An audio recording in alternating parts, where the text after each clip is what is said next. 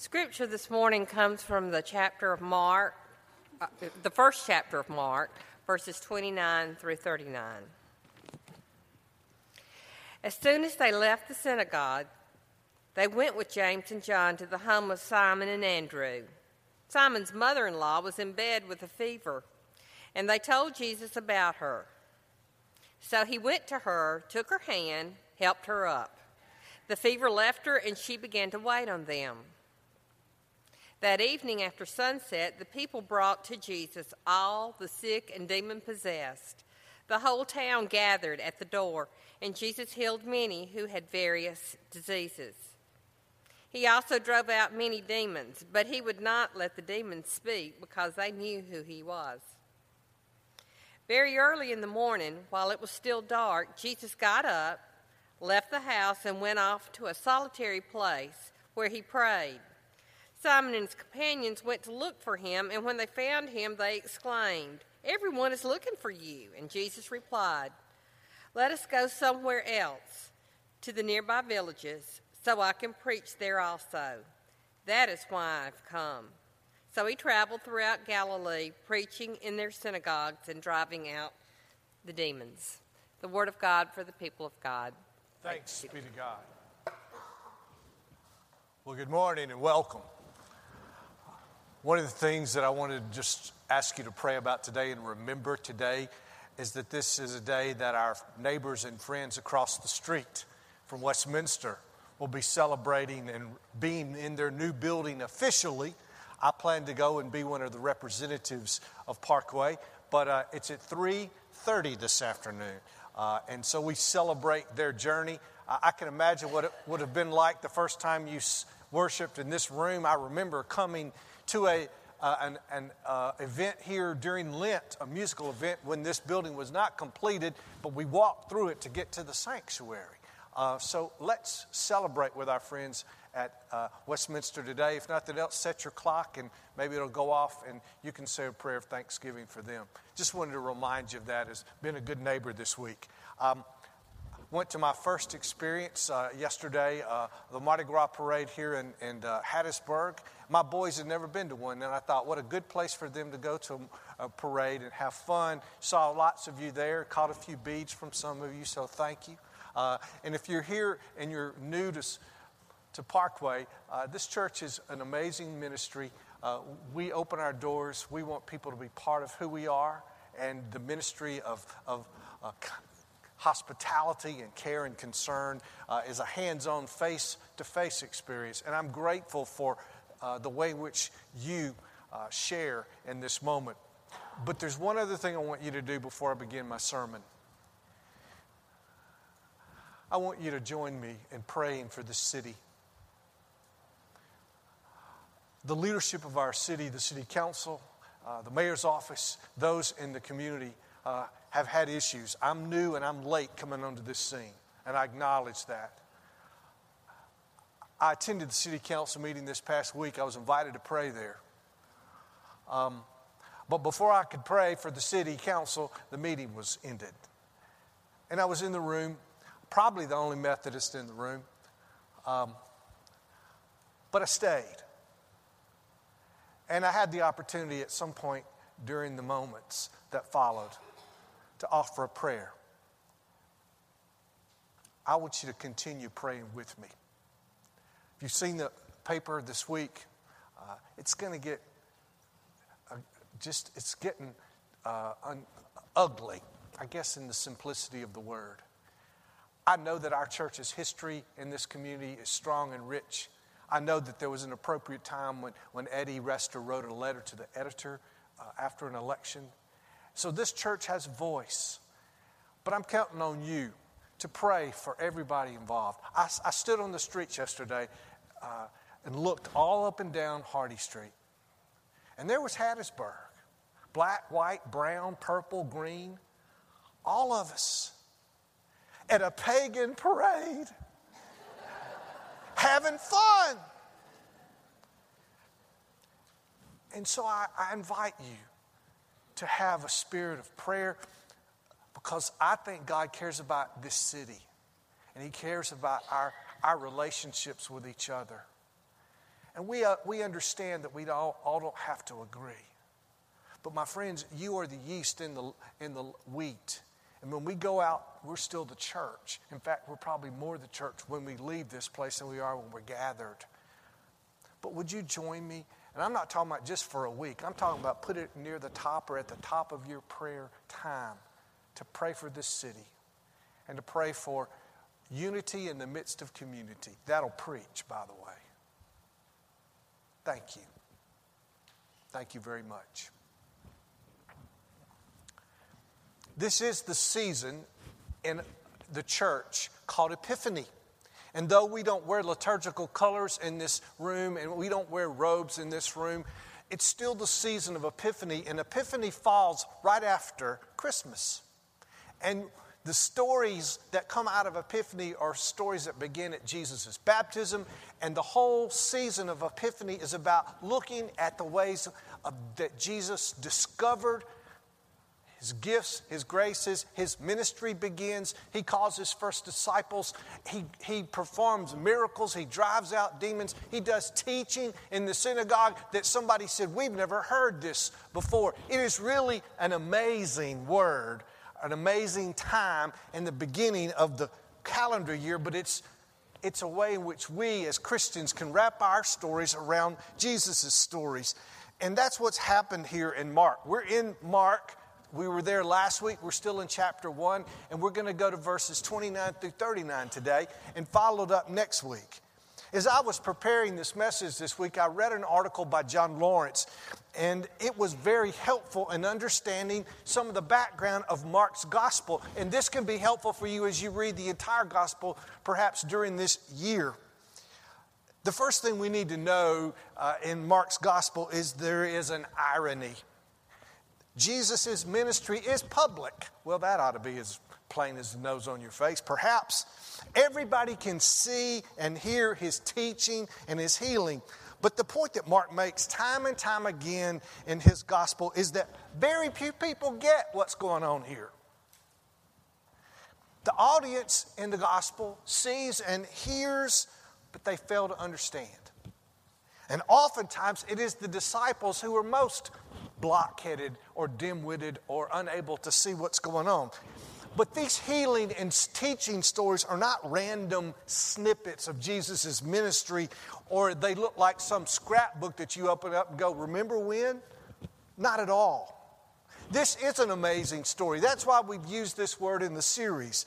It's carefully woven to reveal and to discover who Jesus really is, so that you and I, as we read these stories, might connect his stories to our stories, and that other people may know his amazing presence and his persistent desire.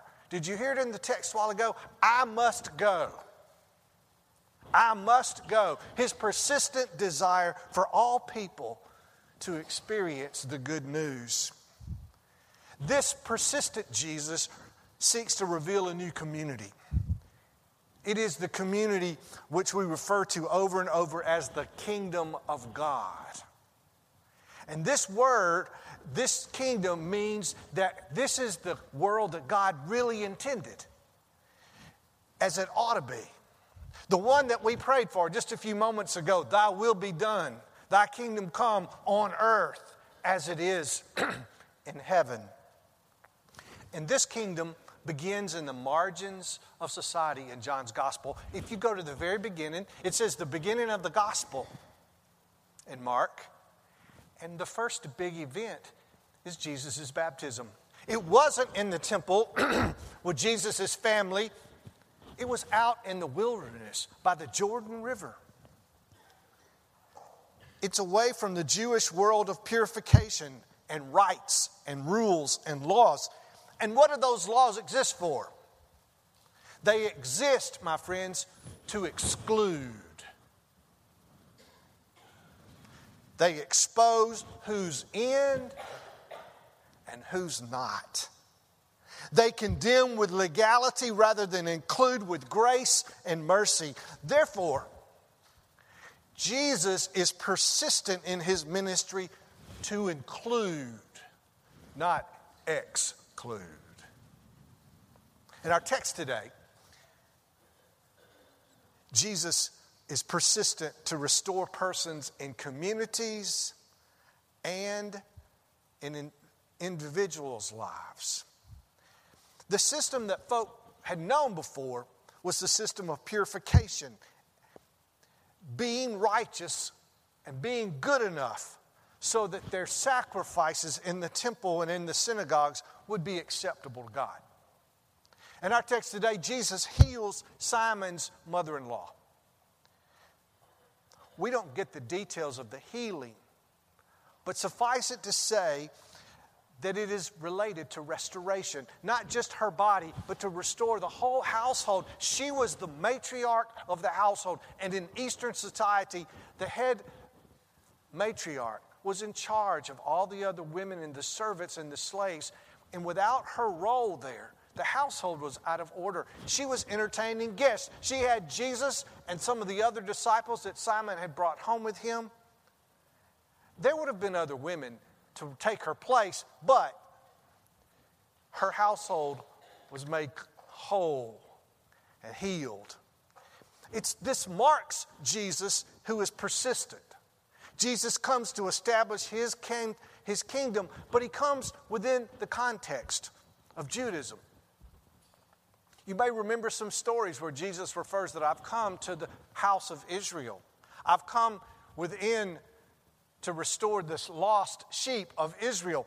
Other references are made in the gospel. One of my favorite stories we're going to get into in a few weeks. It's a story you may remember when this young man drives up with his entourage. He's called Young and Rich in Luke's gospel. And he comes up to Jesus and he says, "Oh, good teacher, what must I do to inherit eternal life?" Remember that story? And Jesus says to him, "Have you kept the commandments? Honor your father and mother." Jesus is doing his work within the bounds of Judaism. You may remember the response.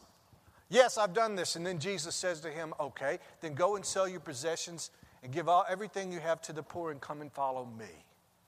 Jesus offered him a way to be generous and to simplify his life in the context of his religious experience. See, these stories in the Gospel of Mark are signs that Jesus wants to restore Israel. These are stories of unfolding revelation. He wants to include people because he believes that is the intention and way of God. But the tradition of this religion is so strong. They knew those 7 last words. We've never done it that way before. There were so many rules that the tradition and the scribes and the elders and Pharisees had added in Jesus' day to the religion, that their religion was almost as oppressive as the society under Roman rule. But Jesus, when he healed someone, when he taught somewhere, created a threat. His words, his actions, the response of the people, the word spread like wildfire. That threat collided at his arrest, at his trial, and his crucifixion. Hear this. Jesus died because his persistence was unwavering to live the life of the kingdom and invite as many who would follow and join. This was not some divine plan to appease and satisfy an angry God in heaven. My friends, our salvation comes from his life, even in the face of his death. And it's because God's grace restored not just Jesus' life, not just Israel's life. He restored your life and my life in that moment. And that is the cornerstone of our discipleship and our faith. He included the whole world. Not just good folks, not just the chosen folk. He included the whole world. I've been wrestling this week with ways in which I intentionally or unintentionally exclude people.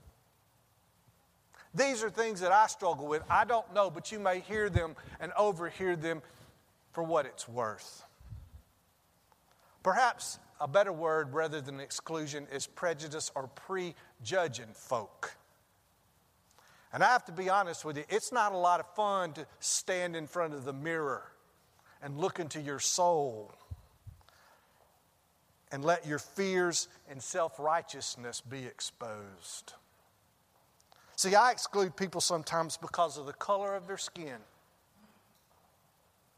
I sometimes exclude people because of their accent and the way in which they talk. I exclude people on the basis of their social status, their behavior, and their expressed attitudes. I sometimes exclude people because I'm fearful of them.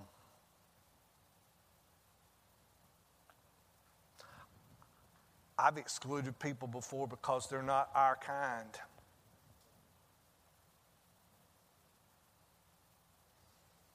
I've excluded people because I assumed that they probably would not accept me if they really knew who I was. And much of my fear is based on shame because I don't feel worthy. I've been hurt. I've been criticized, sometimes rightfully so and sometimes not so. It makes me defensive. And all this stuff inside can create a big wall. But you know what I've discovered? As early as this morning in my prayer time, Jesus still keeps calling. He will not let go. He comes and he looks at me when I look in that mirror, and I want to turn away with what I see sometimes. But not Jesus. He won't quit calling.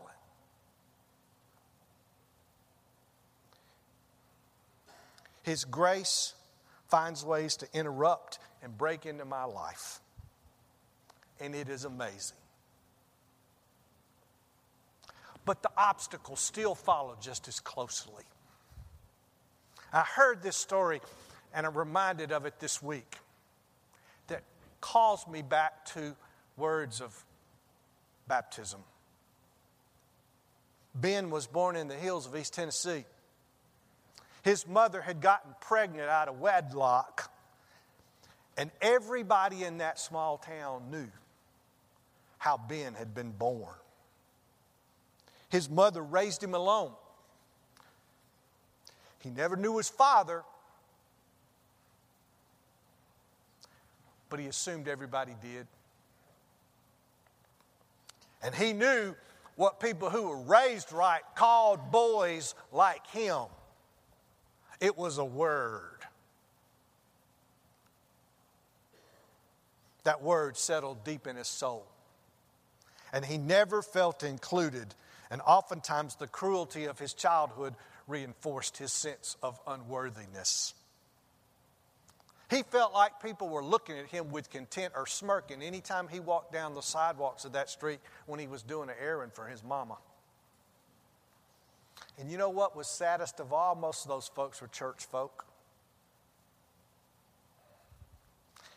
He wondered what it was like to go to church, and he wouldn't go to church in the churches in town, but he went up on the side of the mountain to this little church, Laurel Springs Christian Church. And he would stand outside when the weather was good and listen to them sing. Oh, they could sing. And then he would stay around sometimes and hear the minister preach. He was a great big man with this great big booming voice. Didn't need electrification. And after a few months that led into a year or so, Ben decided that he'd try to go into church but sit on the back row so he could sneak out. And he did. He would go in and he would sit over so he could get near the door and slip out when they started singing the last hymn. One Sunday, though, the preacher was preaching and ended up his sermon right in smack in the middle of the aisle. at the door.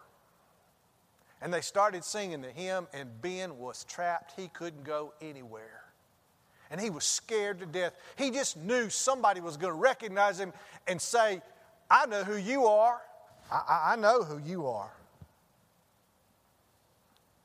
He tried to go towards the front of the church, but he couldn't. The people were in the aisles and he couldn't. So he just thought he'd get in the crowd and slip out and behind the preacher and be gone. Until he heard this voice. Hey, boy. Hey, boy.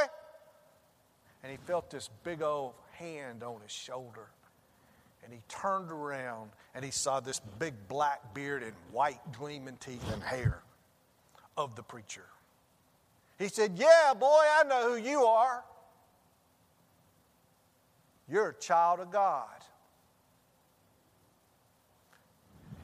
Ben said he had a swat on his backside as he turned out the door and said, go out there and live like it. Now the story's told in Tennessee history that boy, born without a daddy, raised by a mama, served 2 terms as the governor of Tennessee. You see, God doesn't quit. Grace finds a way when we yield to its amazing persistence to include and restore lives and communities. I pray God will continue to persist in your life. I pray that you'll experience His presence and find healing and restoration to the broken and weak places where hurt and disappointment and disease have played havoc. It's my prayer that our city and the larger community would know this same healing power. I pray that the brokenness of trust and integrity may be healed. That may be naive. Perhaps it is. But you know what else was said in the Bible? That nothing good ever came out of Nazareth. I opt to trust His persistence rather than my doubts. How about you? Let us pray.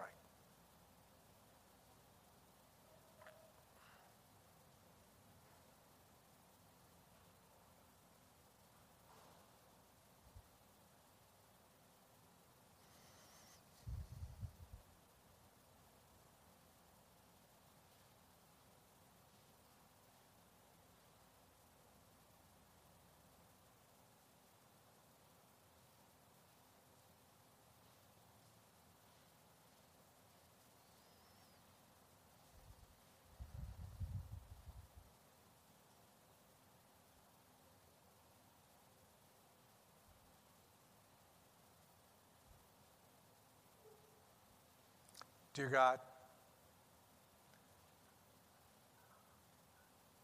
thank you for never giving up. Thank you that you keep calling. You keep searching. That your grace sometimes slips in the back door, and at other times just it shatters the front window. There are folk in this room today, like me, who need to know your healing touch. Places in our lives that are not yet there. We have fears. We have uncertainties. We have wounds that go deep. But we give thanks that you don't fix it for us and interrupt us to our detriment, but that you come with the deep healing waters of baptism and love. Help us to forgive ourselves in places where we need it most. Help us to forgive other people. Not to forget, but to use wisdom and discernment. Thank you for this word today. to remind us that you've come to include, you've come to restore, you've come to bring life everlasting. Those who are here who have doubts, love them even more. For those of us who are grateful and who want to give thanks, may we find ways to express that to you that would give glory to who you are and give us encouragement to live today with your blessed assurance. In Jesus' name, amen.